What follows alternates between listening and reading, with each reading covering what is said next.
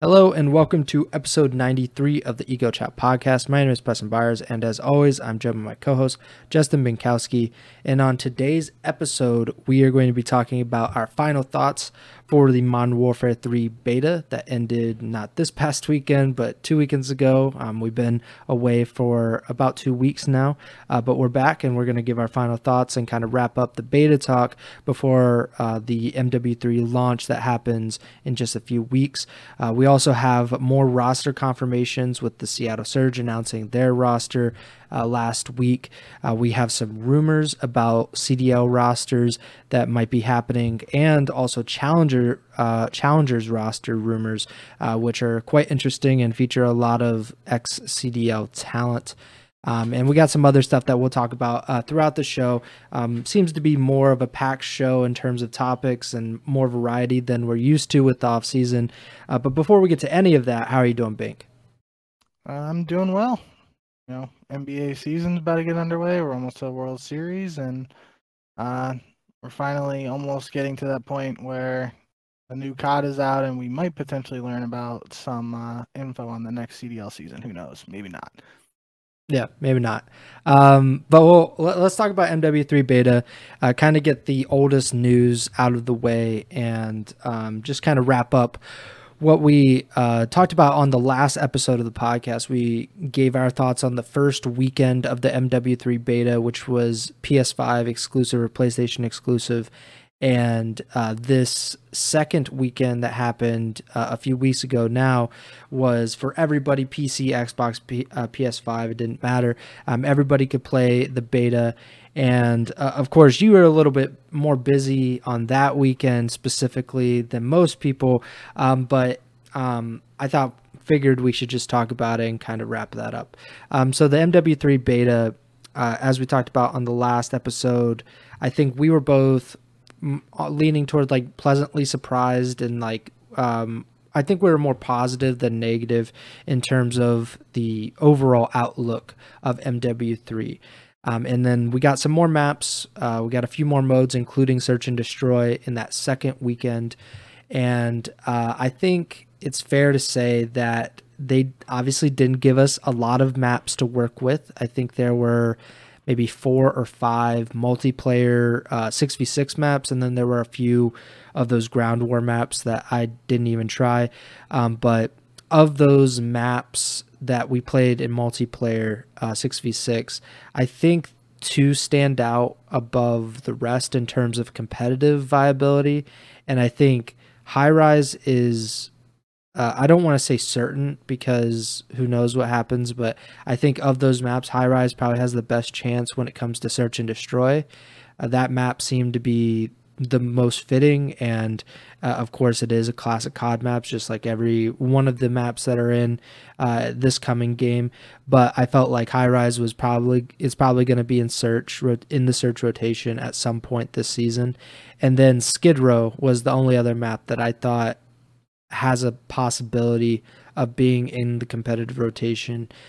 Probably, I didn't really see any search games on that, so I can't really say for sure whether there's any chance for that, but I think there might be for Hardpoint. Some of the Hardpoints are a little weird. The spawns can be a little weird on that map, but I think you have the cluster F middle, the first hill that's like in the hallway. That one's going to be like a 4 to 5 point. Like there's going to be like 10 combined points in that first hill, and everything's going to be based on the rotation. So I think Skid Row probably has a good chance of being a hard point map. I want to get your thoughts on that. Any maps that stick out to you? I think there was Skid Row, High Rise, Favela, Estate, and Rust. Rust obviously not going to be a competitive map, but any maps stick out to you as a potential competitive rotation map? Yeah, I mean, the only one from the beta that really sticks out is High Rise. Like you were saying, I unfortunately did not get to play any High Rise or any Search because I was away for my sister's wedding that second weekend of the beta. So I would have liked to be able to, sit here and talk a little bit about any of the differences I noticed from, playing the map over a decade ago and all that good stuff. But I didn't even really see any gameplay from it, to be honest, or anything like that. So I don't have too much to say other than just based on the pedigree of the map and the fact that it was a part of the competitive rotation so many years ago. It has a better chance than not to be a part of the rotation this year.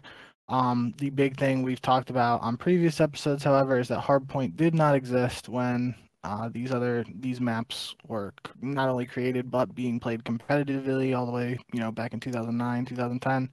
So, yeah, I mean, like that's the biggest thing is it's gonna come down to what maps hardpoint is viable on. If we look at the original MLG variant map rule set from back in the day, which was search, capture the flag, and demolition, the search maps were high rise, invasion, Karachi, scrapyard, terminal. CTF and demolition were high rise, invasion, scrapyard, and terminal. So that those just didn't have Karachi on them. Karachi was a good search map. I liked that a lot though back in the day. So really, I mean, that would lead you to believe if they're going to base it off that they're potentially the only map from the beta we see competitively might be high rise. But again, there's a lot of question marks because hardpoint wasn't around back then. I still believe that, unfortunately, due to the size of some of the maps and the speed of play and the movement in the current game, some of the bigger maps, just to name some off the top of my head, like Derail. I'm not going to say Wasteland because I don't want Wasteland, but even Runtown's a bigger map that could work potentially for hardpoint specifically. Again, it would depend on where the hardpoints are and the rotations and all that stuff, but a map like Scrapyard, kind of like we were saying in previous episodes with the movement and stuff nowadays, it's a smaller map, and I made the joke on one of the other episodes, like Shotzi could potentially just go around the entire map in under 15 seconds, and I wouldn't be surprised just because of the pace of play and the size of that map. So it will be interesting to see what the final map set looks like. I think it's going to be a lot of testing. But I do believe that there are going to be some maps that weren't competitively viable back in the original MW2 that are in the map set this year, and vice versa, due to a number of factors, including but not limited to the existence of hardpoint, the pace of the game, all that stuff we've just been talking about. Yeah, I was actually watching a lot of Black Ops 2 like switcheroo tournaments over the weekend, and also I tuned into Hitch's stream, and he and the Team Summertime boys were playing a MW2 2009 CTF tournament, and it's ridiculous how slow everyone looks in those games. Even Black Ops 2, which is considerably faster than MW2, the original, there's no comparison between the speed, and even like mantling is like such a huge deal. Like if you mantle in a current game, like it might come back to bite you, but there's probably a good chance that you can get out of it just by using your movement.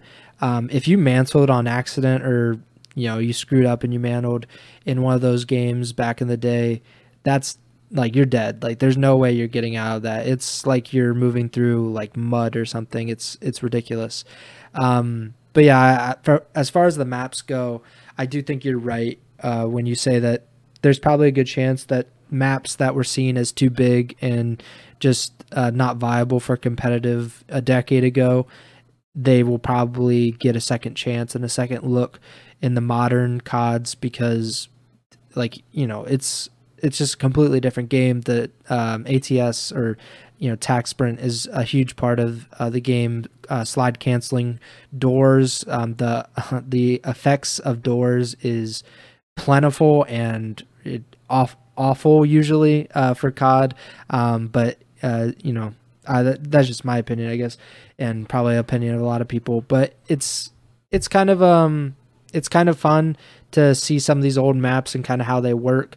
I had never, I had played High Rise, but not like anything, not a lot. I played it like maybe 10 times, 15 times as a kid, and it was fine. I think it definitely has a lot of potential for search. That was definitely the best search map for the 6v6 S&D tourneys that were happening in the beta. That was like the only map that really made sense. Favela is just like too big and too many rooftops, too many little windows, that it would make it impossible to play search on. Estate is too big still, like even with the movement and everything, like that map is gigantic, and it just doesn't work for pretty much any game mode. Rust is a pub map, and then you have Skid Row, which again I didn't see any search on, so I can't really say. I don't even know where the bomb sites would be on that. Probably like back alley, and maybe like mid building. I don't know, like or probably Skid Row? Yeah. At least in the original game, one was where C-Dom was, where like the laundry room Yeah. were, that little room with the doors now that you burst out, and the other one was by B-Dom. Okay. If I remember correctly. Yeah. So I think there's a possibility it could be in. Again, just haven't seen it, so I can't really speak on it. But High Rise definitely has a lot of viability for search, and then like I said, Skid Row possibly for hardpoint. But there could be like 6 maps in the actual full launch game that are better suited to competitive than those maps, and I guess we'll see. Yeah. So, that's cool. I did see this tweet by JP, or it was a tweet by Optic Texas, and they were just talking about JP's stream, and he was like going through some potential third game modes for competitive. And he said War / Momentum. I've never seen either one of them, to be honest, so I can't really speak to it. Demolition, CTF, Control, Gridiron, which was the boots on the ground uplink. That was like in World War II, I think was the big one. Third Hardpoint, a third S&D, Team Defender, which is from the original MW3, and Safeguard. So those were the options. I can't really remember. I definitely have seen Demolition, but I don't really remember exactly. I think it's akin to Search, right? But it's not like it's not exactly like it. Obviously, or it would be Search. Do you know Sabotage from Black Ops or from CoD 4? It sounds familiar, but I definitely haven't played it in like a decade. Demolition is 2 bomb sites like Search, but with respawns. You blow up one of the bombs, you get a time extension to blow up the other bomb. Okay. Defense just has to keep you from planting the bomb. Sabotage was in CoD 4, and it was just one bomb site, and both teams tried to pick up the bomb to plant it and blow it up. Okay. But then Demolition came after that, and it was kind of like, it's Search in terms of offense, defense, 2 bomb sites, but with respawns. Yeah. Okay. So yeah, I think that definitely could work. I don't know. Who knows? Like the third game mode's always kind of a coin flip with COD. CTF is always an option, but I think we've seen, especially recently, that Control will get the nod over CTF in these modern CODs. Usually CTF is like not involved in the main launch, or is like, not very good. And we talked about it on a past podcast. I think it was probably like a month or 2 ago, about the possibility of a third hardpoint or a third search being a part, and just having 2 game modes and just playing 3 of one game mode, and potentially bringing the vetoes into it, where one team can kind of pick which game mode they want to play more of, depending on whether they have the advantage in the vetoes, which I think would be cool. I remember playing Gridiron. I don't remember what the exact like complaints were about it. Probably just running into the thing and not having to actually throw it, or the movement that existed in the advanced movement system, where you actually had to fly into the little orb, the little goal. That doesn't exist on Boots on the Ground. So that could take away a little bit of the skill gap, and then it becomes more of a blitz, which let's not return to that era, because that is by far the stupidest thing. Probably the worst third game mode ever, probably. Even worse than Dom, and I don't think anyone likes Dom. So I don't know if you had any thoughts on that, what potential third game mode there could be for competitive this year. I think the only realistic option outside of Control would be CTF. Again, that would be dependent on, if CTF isn't even in the game, first off, and second off, how it actually plays. Because again, even though the CTF was played on these maps so long ago, who knows how it's going to play nowadays. But it sounded like, it's going to be control again. If it's not control, there's those talks about potentially a third hardpoint or a third search. I think that's more likely than going back to, like a Dom or adding something like demolition. Again, who knows if demolition's going to be in this game, but just for the sake of the example. So I think that would be I think most likely it'll be control as a third mode. Then second option would probably be a third hardpoint or a third search. Third option after that would be like CTF, and then fourth would be like everything else after that, I feel. Yeah, I agree. I think we should, one last thing before we move on to the other stuff. Time to kill. This was something that Crone tweeted, but I think it was originally posted by the exclusive Ace, and it was the MW3 beta time to kill, the average SMG time to kill, and the average AR time to kill. And of course, we're at 150 HP for MW3 this year. So the time to kill is going to be larger or longer for MW3 than based on or relative to some of the other games. Black Ops 4 is kind of its own thing. You had was it 200 HP, right, in Black Ops 4 and Stim? So that was like... It was 150. 150, but Stim. And Stim was a huge game changer. So that has the highest average SMG and AR time to kill of any of the games since CoD 4. But the MW3 beta had the second longest average SMG time to kill, only behind Black Ops 4, just ahead of Black Ops Cold War. And then in the AR time to kill, Black Ops Cold War was just ahead of MW3. So that's pretty good. I like the extended time to kill. I think it's the worst when there's a really short time to kill because that rewards bad players. The fewer bullets or the less damage that you actually have to inflict, and that's just not something that I like. I do think it increases skill gap as a whole when you have the time to kill. I don't know if you had any thoughts on the time to kill in MW3. Did you enjoy it, or was it like indifference to you? I don't know if it was because I hadn't been playing much COD leading up to the beta or what, but I didn't like have a too strong of opinion about it either way.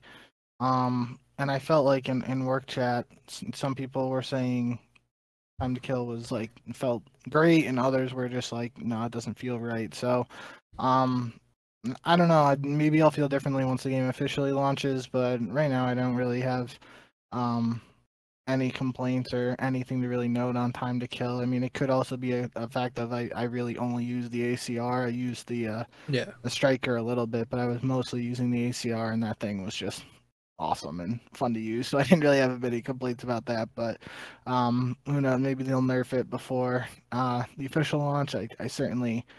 Well, maybe they need to nerf it a little bit, but I hope they don't nerf it like into the ground. I would love another competitive season of actually having the ACR being like one of the main guns. So I guess we'll see what happens in that regard. But yeah, I didn't have much in regards to TTK.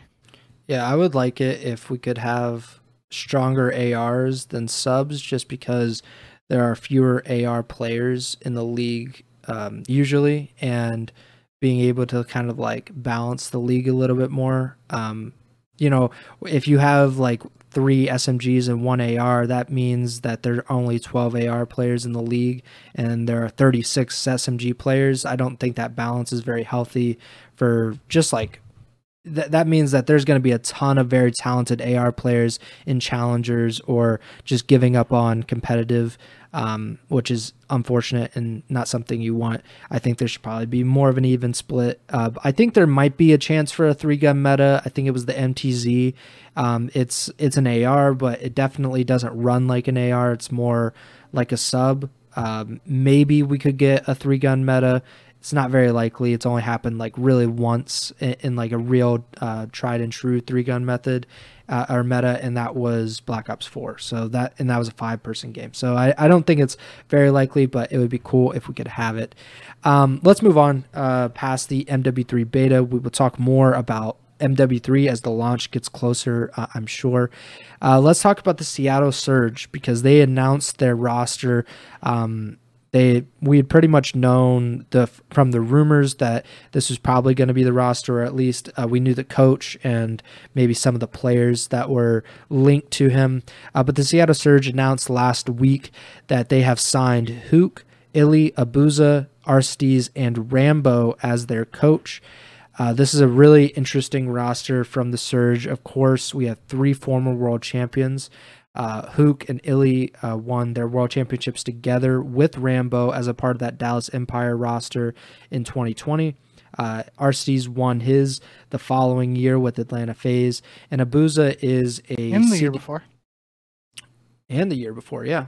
Or no, there wasn't there like a year gap because he was United. The year before and after Empire. Yeah, all right, gotcha. Yeah, so they had like a 3-year sweep where they were just all winning the titles. And then there's Abuza, who is a CDL rookie, played in Challengers last year from Belgium, and very excited to see what he can do on this stage. And then obviously we mentioned Rambo, but he was most recently the head coach and general manager of Optic Texas until last year when he split off from Optic. Your thoughts on Seattle's roster? A lot of world championship level talent, all of them kind of looking for some kind of rebound or to kind of prove themselves to a certain degree this coming season. So what do you think? Yeah, I mean, there's definitely some question marks around this team. Obviously, like you were kind of alluding to there, with Illy, will Illy be like coming back after not really competing towards the end of last year? And I think just the construction of this roster in terms of who's going to be the second SMG is like a big question in the community. I believe initial reports indicate that potentially Abuza would take on that role, but I believe, based on what I've heard, he was a really good AR and challenger. So then there's questions about, why would you do that if he's so good with an AR? But again, that's really, what we were just talking about the MW3 beta. If the ACR is like the God gun, who knows? It might be a 3 ACR, 1 SMG meta, and then Seattle's in a position where they got Aristides, Abuza, and Illy all on ARs, and Hook is the 1 SMG. Like that doesn't sound too bad, right? So, there's definitely questions around that second SMG role, but depending on the game's meta, who knows if that'll actually be a question that needs to be answered. I feel like Aristides obviously had a down year last year just with the whole LAG situation, and then Hook was kind of like, up and down at points in the year. I feel like that's been kind of his MO in recent years, where he has flashes of going back to Hook the Nuke status, and everybody loves when he does that. But then there are games where he just doesn't perform, and it's noticeable in the scoreboard that he's underperforming. So, definitely some questions around this team. Talked about it many times in the offseason already, though, that I definitely think Rambo is one of the smartest minds in CoD history. So, and he's had success with previous players on there. He's had success with players on this team previously, so it's going to be a situation where they're coming in to the season with some questions and some people doubting what they're capable of, but they're going to have the opportunity to prove people wrong, and I'm definitely excited to see what Abuza is capable of no matter what gun he has in his hand, because I feel like he's kind of like, that hyped up rookie heading into this next season. Yeah, I think this is a very interesting roster. Like you said with the meta, who knows how that works out. I think you could say that about a lot of rosters in the CDL, that it's not a perfect fit if you think that there's going to be a certain meta. If you think it's going to be a 3 subs, 1 AR, if there's going to be 2 subs, 2 ARs, and obviously if this is a 1 sub, 3 AR game, just as an example, there'd be a lot of rosters that would not fit on paper together, just because some of these players have certain strengths and their teammates have not a lot of overlap with them. But I think it's going to be one of the more interesting rosters. I think Hook had a pretty good year, all things considered. It was probably one of his more stable years since they won the World Championship in 2020. Of course, he started with LAG, played with Aristides for a little bit that season, and then ended up with Optic, and very briefly played with Illy before Illy was moved to the bench. Had He's had a lot of crossover with Rambo, with Optic and the Empire, so that should be a good thing, I would imagine. Then there's Illy, and he tweeted, I think, last week that he turned 22, which is just mind-blowing because he feels like he's been around forever. And it's because he has been around forever, but he was like 14, 15 when he was like really starting to pop off. And now he's only 22, and I think there are people that are kind of like writing him off and underestimating him, and I don't think that's fair to him. It was not a great situation altogether for Optic last year, especially in the early part with Scump retiring so suddenly and then Dashy getting benched and getting brought back, the friction between Dashy and Rambo. Of course, they turned it around for most of the season and were a champ's favorite at the end, near the end of the year, but I think Illy wasn't going to hold them back, and maybe his thumb injury played a factor into the previous season where he was out for several months. So I think he probably deserves a second chance to kind of show who he is and why he was always supposed to be one of these superstar players. Then Arcees and Abuza. Arcees, I'm glad that he's away from LAG. That seemed like just a really bad situation. And then Abuza, who knows? Like I like you, I wasn't watching a lot of EU Challengers last year, and he seems, from what people are saying, to be a better AR than an SMG, and that seems to be the role that he fits better. But it could change completely. Like maybe he just fits the SMGs in MW3, or he's able to just kind of, maybe he doesn't need to be a superstar and he can just be the player that Seattle needs him to be. I don't know. But I'm very excited to see how he does in his rookie CDL season. A former Seattle Surge player that we want to talk about real quick and give our best wishes to is Mac. Mac announced later last week that he won't be competing to start the MW3 season. He said, quote, "The past few months, those close to me have known that my mom has battled with cancer and continues to undergo treatment. I don't know what's next, but family is everything to me, and I want to take this time to spend with them. To all the fans and everyone who supported me over the last 4 years, thank you. It means the world to me. I'll have more updates soon." So, of course, Bink and I want to wish the best for his mom, Mac's family, everybody. We wish them the best. Hope she beats cancer, and Mac can return when he's ready to the CDL and continue to kill it. I don't know if you had anything else to say, but obviously best wishes to him. Yeah, but best wishes to him and his whole family. The one thing that comes to mind that you never really know what's going on behind the scenes. With a lot of these teams until stuff like this comes up, and obviously we don't have a firm timeline here because he just says the past few months. But I believe Arcees also tweeted that I believe it was his mom was dealing with cancer last year as well. So if I'm remembering that correctly, that's literally half of the Seattle Surge team.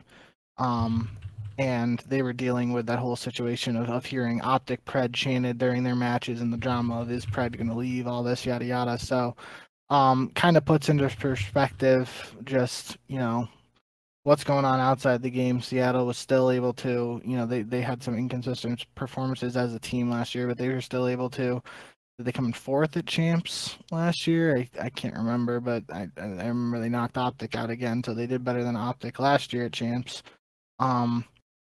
So it's kind of, that's, you can't take that for granted, just, stuff going on behind the scenes, and these guys still going out there able to compete and do their best. So definitely wishing the best for, even Arcees. I know we did talk about that a couple of months ago, feels like now at this point, but best wishes to Mac and his family as well, and everybody dealing with cancer, because cancer just sucks. Yeah, I think it was Accuracy that said his mom had cancer, and I think she's cancer free based on this podcast from a few months ago.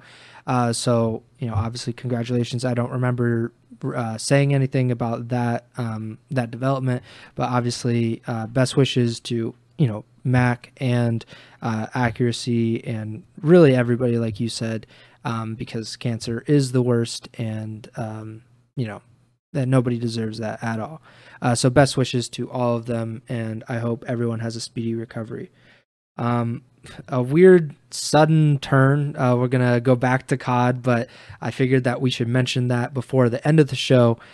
So yeah, obviously, we're going to move on. I think the best way to transition out of that is to go into rumors, because Mac was actually part of one of these rumors that were being posted online. So we'll start with the CDL rumors, and this was according to, I believe it was Jacob Hale, but he cited a few other people. Let me just pull up this real quick. And he said that, so this was a CDL Intel tweet, but he said, according to CDL, Scrim Intel, Jacob Hale, and Tactical Rab, rumored rosters for two of the final teams.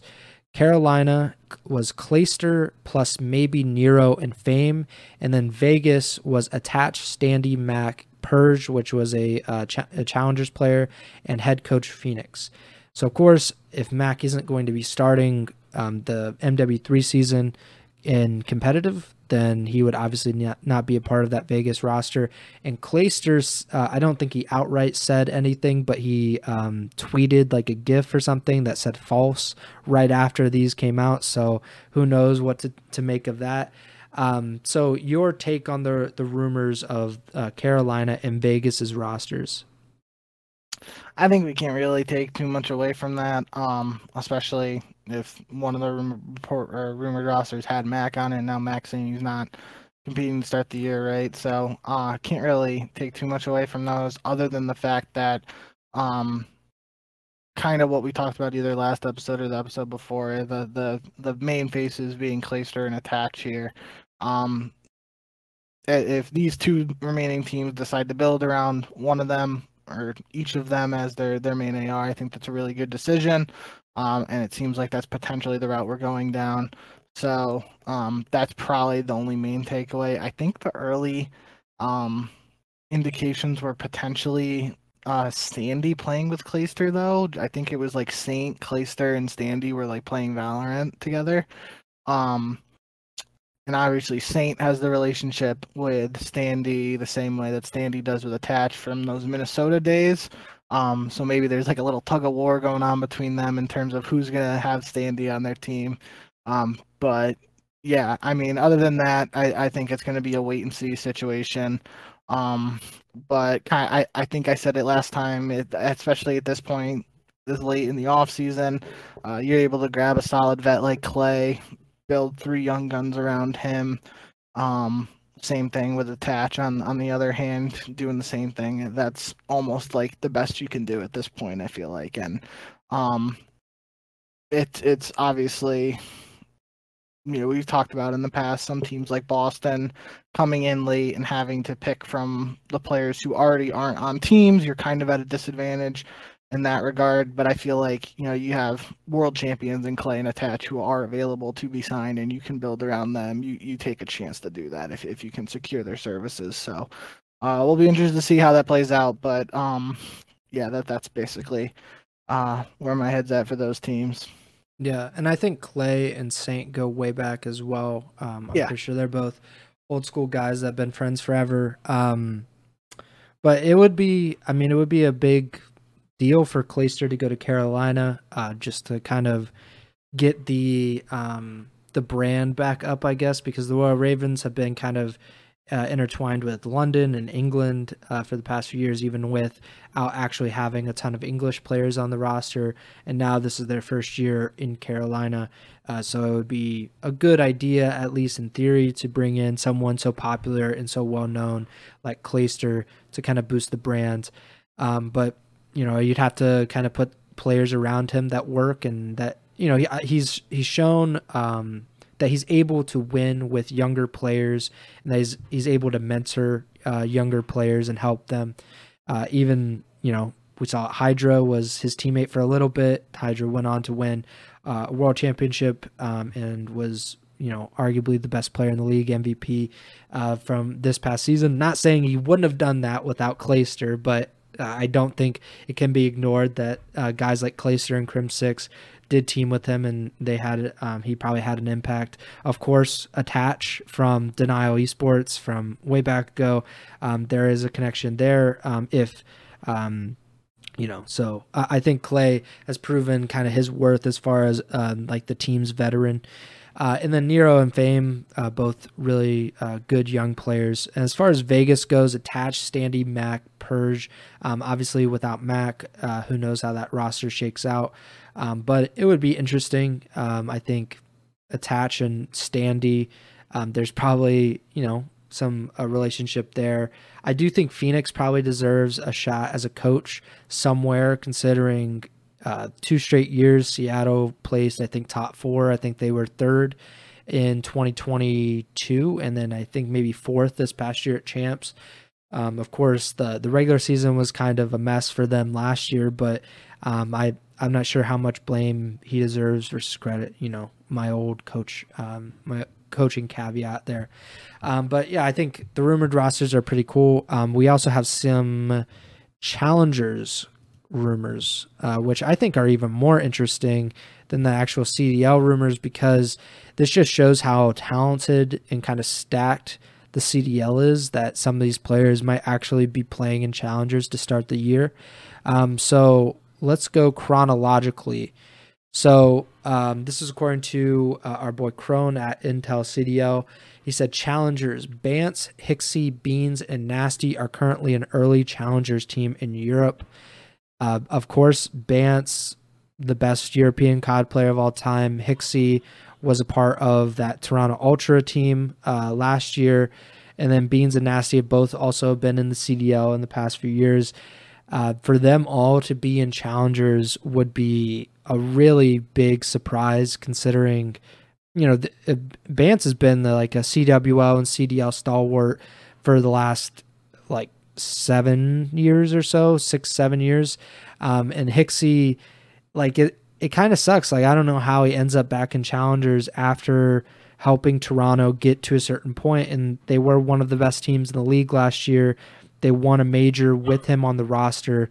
I'm just not sure how he ends up back in challengers. Your thoughts on this potential European challengers lineup? Yeah, it's definitely an interesting one. Literally 4 players who were in the CDL just this past year, like you said, and they were all actually on separate teams, right? Bance with Minnesota, Hixie, Toronto, Beans on Boston, Nasty on London. So, definitely an interesting one. I could, again, we don't follow challengers too closely. I couldn't even tell you who won challengers champs on the European side last year, but just based on the pedigree of these names and the talent of these guys, if you were to tell me at the end of this following year that they won the EU Challenger champs and stuck together, I wouldn't be surprised at all. Also wouldn't be surprised if, partway through this upcoming year, some of those names are back on CDL teams if they are able to perform well in challengers at the start of the season. So definitely an interesting team that jumped out to me when I was scrolling Twitter before the show. I think they were combined for last year's challengers champs, but I'm pretty sure Abuza's team that Linz was on it as well. I don't want to have to try to say it, but that team was, I'm pretty sure, the best European challengers team. Like a Whoa Bobs or whatever? Yeah, I'm pretty sure they were the best European challengers team, and they won. I know they won the Toronto major or the Toronto Open, but I think they finished 6th or something at challengers champs, and then GodRx's team won the challengers champs at champs. So yeah, which is a good segue into our next challengers rumor, that Temp is currently on a team with Neptune, GodRx, and Gwen, who was the Seattle Surge's substitute last year, and that's according to the rotation _ the rotation on Twitter. Temp being in challengers is big news, just because Temp is, I thought he played pretty well last year. Of course, Vegas didn't make champs, but I think he's been very good for Vegas these past few years. And then Neptune ending back up in challengers, GodRx staying in challengers despite being not rumored, but regarded as one of, if not the best Challengers AR player would be pretty surprising. And then Gwen spent the entire year in Challengers, but was the Surge's substitute. But kind of the regime change with Rambo coming in, Phoenix going out, and then the new roster coming in for Seattle, that could have messed up, maybe a spot for Gwen if there was one. But this would be a pretty interesting Challengers roster. Do you have any thoughts on them? Oh yeah, I really like this squad on paper. I think you could make the argument that potentially Neptune is the worst player on this team, and he's shown a lot of flashes of potential over the last couple of years. So if you're going into a season with him potentially being the worst player on the team, like that kind of sets the bar pretty high in my opinion. Him and Gwen, I've heard good things about Gwen, kind of like you were saying, a lot of people questioning how he wasn't given the CDL chance. And we've talked at length about GodRx on this show and just, the whole MW 2019 situation where he was an MVP candidate and then he's just out of the CDL after that when it goes to online due to COVID. And, I've definitely talked a lot about Temp and how much I think of him as a player. So I really like this squad on paper. The only thing that I could see is if they aren't frying out of the gate, Temp gets a little frustrated and causes a quick roster change or something like that. That's the problem with a lot of these Challengers teams is their frequent roster changes just because, there's really no orgs tying them down or holding them to contracts or anything. So I feel like that's the only thing that would potentially hold this squad back is if, if they struggle a little bit out of the gate or they don't win right away, maybe some clashes there in terms of, just arguments and whatnot could lead to some roster changes here, but purely gun skill and these players on paper, I really like this team. Yeah, and Gwen, he won Challengers champs with GodRx last year, so that would be a good fit, of course. And I agree with you on the Temp thing. Even if it's not Temp and it's just a roster change in general, that's why it's we're talking about Challengers rumors, but there's a very good chance that a bunch of these rosters change before we even get to the season. And then when the season actually starts, after the first cup, Challengers rosters will change again. I don't think it's possible to keep up with it. There's no way. I know the rotation guys do it really well. I think it might be just one guy, but he does it really well. He tries his very, very best to cover Challengers and kind of bring it into view of everybody else that really can't keep up with everything. But even he seems to be probably overwhelmed with everything because there's a lot of roster changes. There's online events most weekends, I think. And I just don't think it's attainable to even think that these people will probably be together in 3 months. But hopefully they do. Another Challengers rumor before we move on. This was from Intel CDL again. Classic and Prestini are returning next season and will be coached by Ronan and will be teaming with Chain and Bida, both formerly ranked number 1 in Vanguard ranked play. Chain played very little Challengers last season, and this will be Bida's first season competing, which is I'm not saying anything bad about Chain or Bida, but it's crazy to me that players like Classic and Prestini is a former world champion. Classic is the Seattle Surge's curse. He was FaZe's curse, right? And then they signed him. He's won Challengers champs, I think 2 years ago now. And obviously a former COD event winner with Luminosity and a few other teams, I'm sure. But the fact that they're teaming with guys that the lead is that they were ranked number 1 in Vanguard ranked play. And again, no disrespect to them, but that's crazy to me. I don't know anything about Chain and Bida. People in the Twitter thread to this tweet said, I thought Chain was caught hacking or something. And someone else said he was accused of cheating, cleared, but judged to be teaming with cheaters in Vanguard ranked. And he was deranked 1300 SR. This is weird. I have no I have no qualms about it. Like, that's cool. I know Joe DeSteves was like, he got well known based on ranked play. I'm pretty sure that was maybe like the thing that took him over the top. I don't know. But like that helped. That was something that helped him. And there have been players in the past that have gotten noticed because of game battles or wagers or league play in the past or whatever kind of ranking system that COD decides to use on any given year. But like, it just seems weird to me. I don't know if it seems weird to you at all. No, it doesn't seem weird to me at all. Just in the sense of the type of person Classic is.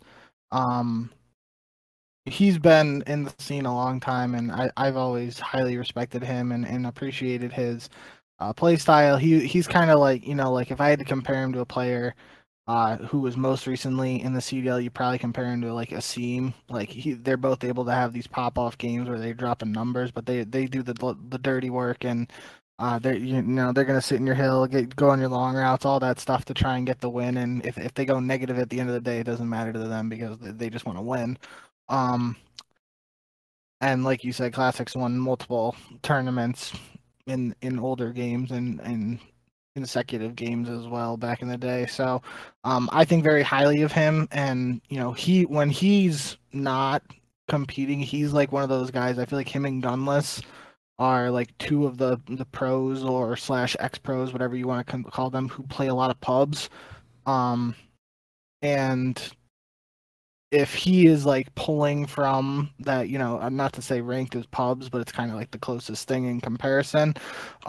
If he's pulling from like that talent pool to try and form a roster, I wouldn't be surprised at all. And I think that's probably a smart move for him.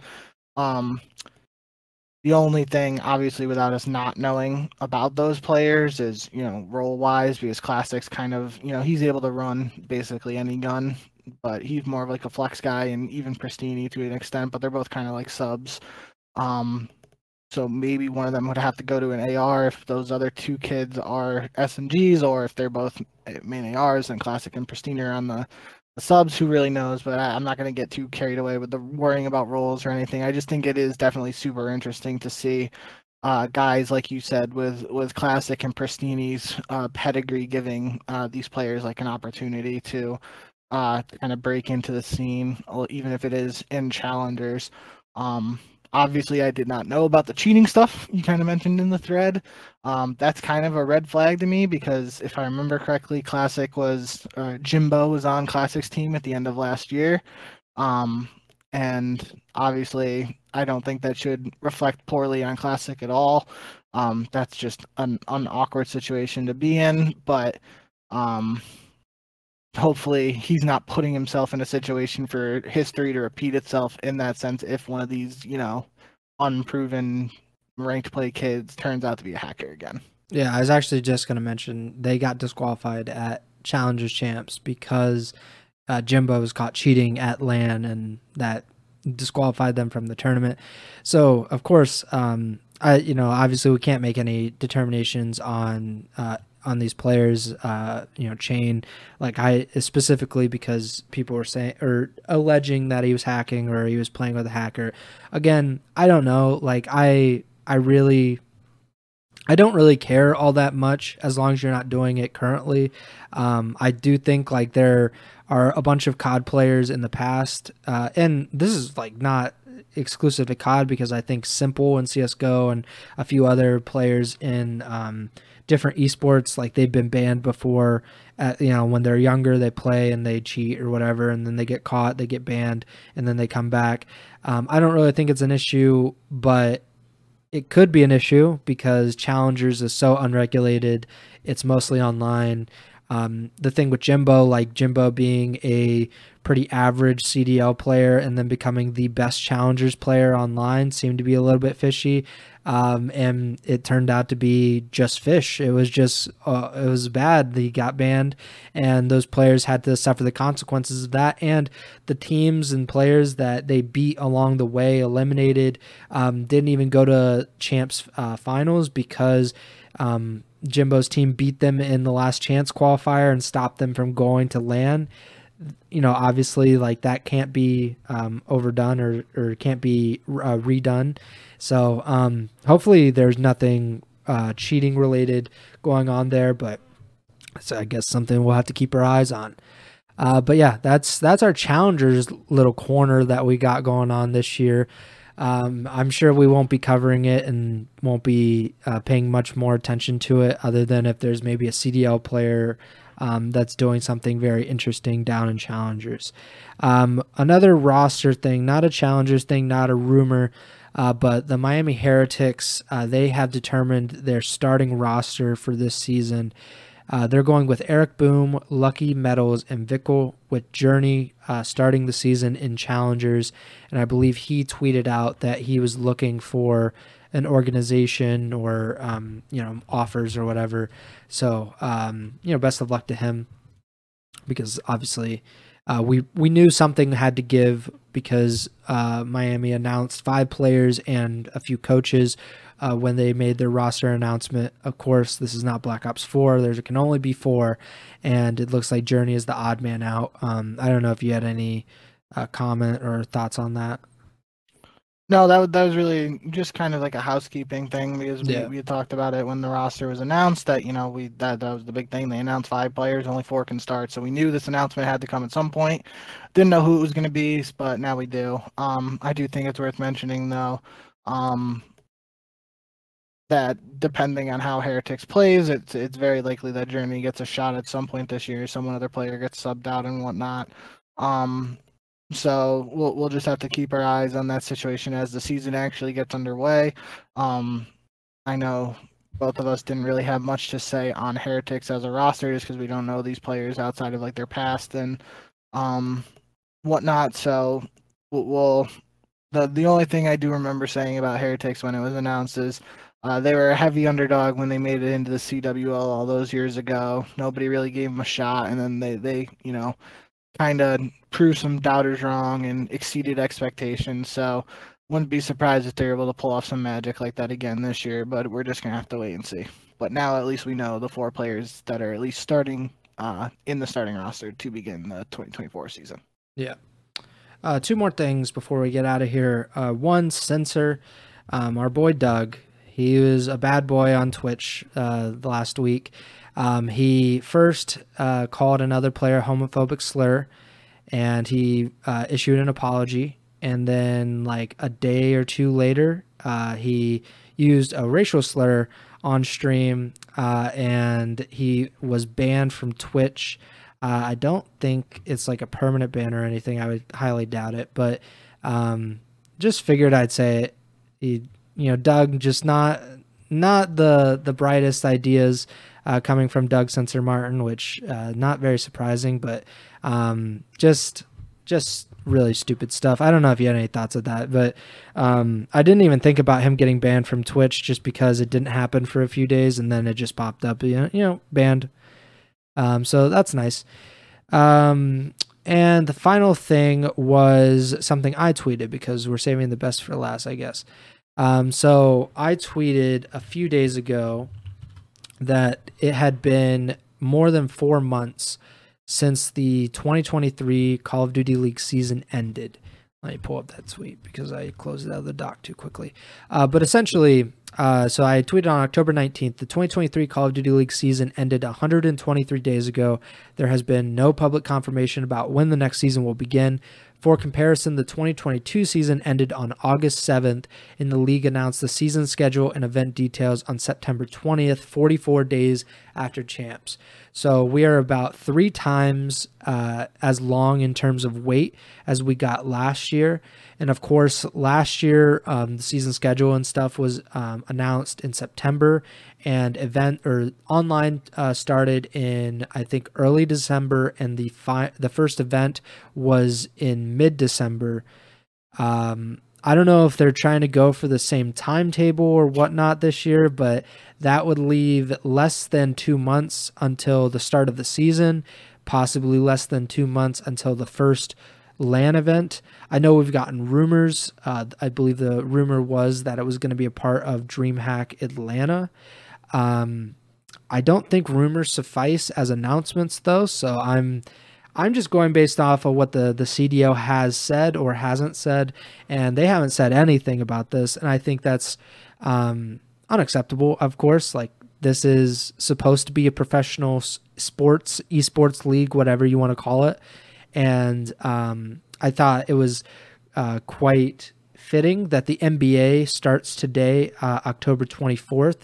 And the NBA announced today as well that the next season for the NBA will start in next October. Like, they announced the dates and everything. They announced when the next season, so the 2024-25 season, when that will begin and when that will end, because that is what professional sports leagues do. They know, they let the people know, they know themselves, and they let the people know exactly when things start, when they end, when these events are going to be broadcast, where they are going to be broadcast. A lot of these things that a lot of esports leagues, not even just limiting it to the Call of Duty League, but a lot of esports leagues have simply not figured out, despite being around for a decade or more in some of these cases.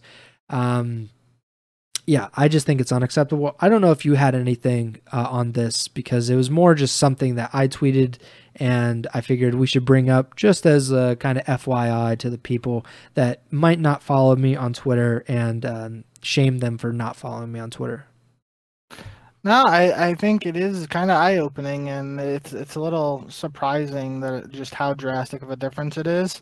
And it's still pretty, concerning that we don't really know when the first event of the year is, and we talked about it on a previous show too. Last year brought us into that situation we've been talking about for years leading up to it, about starting the CDL season earlier. We got that little bit of an earlier start last year, and now if we don't get an announcement soon, we could be going backwards in that regard. So that's just not good and wouldn't be acceptable in my opinion. So definitely going to need to hear something from the CDL here soon. The only thing I can really think of is that there's some like legal situation going on with like I don't want to call it a streaming war, but maybe there's some situation going on between who's going to have the rights to stream the CDL. At the same time, with this recent news, that who knows if the simulcasting is going to have any impact on the leagues, and there's going to be a situation where it's just going to be streamed on Twitch and YouTube again. I don't really know. But yeah, I can't really think of any other plausible reason there would be for us to not have the information, especially when you break it down like you did, just how much of a longer wait we have this year in comparison to last year to get the same information. Yeah, I think the CDL is probably debating whether they should cut their viewership in half by going back to YouTube, or whether they should just bite the bullet and keep it on Twitch. Yeah, it's a big debate going on. But I did want to mention that DreamHack Atlanta, because that event is like the tickets are being sold to it, and everything. That is set for December 15th through the 17th. That is less than 2 months. That's like, I don't know, 8 weeks away. Guys, figure it out. Announce it. Like, there's no way. Just announce the first event, if anything. Like, there's no way that this should be like a mystery. I'm sure some of the people know behind the scenes. I'm sure teams, I hope teams know, because they are probably the most important thing as far as like getting the logistics down. But like, the fans probably deserve to know as well, and I definitely deserve to know. Just don't tell the fans, just tell me and Bink, and we should be able to. We'll just like hint it, and we'll leak it out just over the next few Ego Chall Podcast episodes. But yeah, I think we'll probably be at over 130 days since the CDL season ended before things get announced. Hopefully don't make it to 140. I did real quick just wanted to mention, like, I think if we're going to have these big off seasons, because this is a really, really long off season, this is like NFL off season where you end in February and you really don't start back up until like August. If this is going to continue and there's going to be like a 6-month gap between events for the CDL, like, maybe figure it out with Warzone or figure it out with Halo now that you are a part of Microsoft Activision, and kind of bring back like the MLG Pro Circuit where we could have like COD players competing at Halo events, and maybe line up those seasons better. I thought my idea, and I don't think it's very plausible just because I don't think people are going to want 6 months between seasons. But my idea was that Halo runs at a certain point, and then once Halo ends, COD starts. As far as seasons go, you'd have to line it up. I don't think it works out, but I think there's a lot of overlap in the fan bases. Obviously, COD is bigger than Halo, but I thought it could work, and especially now that Microsoft owns Activision Blizzard, they own MLG. The two most well-known MLG properties, in my opinion, at least, are Call of Duty and Halo. Those are the two that are probably the most synonymous with MLG. I know Dota and to a lesser extent like CSGO and WoW also have some claim to that, but I think Halo and COD are probably the best, and they are the console ones, so that kind of helps. But I think planning these things out better would just be nice. But not having a 6-month off season for a non-physical sport is also nice. I don't think people need 6 months off to recover from a Call of Duty League season. Just my opinion, just saying. I think that about does it. I don't know if you had anything else before we get out of here. All right, sounds good. Make sure to subscribe or like or follow the podcast feed wherever you're listening or watching on. Spotify, Apple Podcast, Google Podcast. We streamed this episode live on YouTube as well as Twitch. So YouTube, we're Ego Chall Podcast. Just search it up on YouTube. Almost to 100 subscribers. That would be great if we could get there before the release of Modern Warfare 3 in a few weeks to get to 100. I think this will also be the 100th video on our YouTube channel. Not a great subscriber to video ratio, but we're trying. And then Twitch, we are twitch.tv/Ego Chall Podcast. The Twitters, you should follow all of them, even though we don't use the Ego Chall Podcast Twitter a lot, but you should definitely follow Bink at jbink with 2Ks. I'm at Preston Byers, and the podcast Twitter is at Ego Chall Podcast. Our next show is TBD. I told Bink off air that this next coming week, so Halloween essentially, that'll probably be the last slow week, I would imagine, in terms of at least COD content. Who knows with the CDL, but there's nothing that I know of that's coming out for Call of Duty. And then the following week is the week of the Call of Duty release. And I figured we could do some kind of preview, or hopefully we'll know even more about the COD at that COD game at that point, and we can kind of talk about it then if I can get my words out.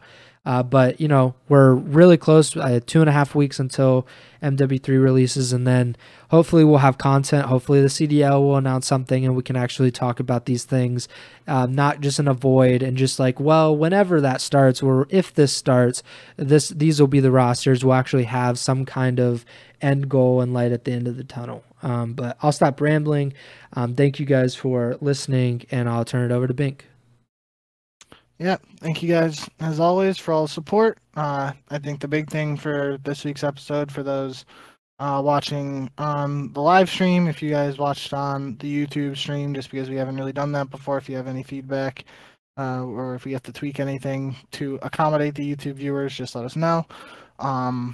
But yeah, I kind of am looking forward to seeing now if we're going to be streaming on YouTube and Twitch, how that does, just because kind of like Preston was saying, we're getting close to 100 subscribers on YouTube, so it'd be cool to hit that and see if we're able to start building a community for potentially live shows on YouTube going forward. So pretty exciting prospect there, especially with ahead of the season, where we're going to get back in the swing of more regular episodes when we actually have stuff to talk about. So yeah, I guess we will see you whenever we see you again, when we actually have something to talk about. And until then, remember to send the chow.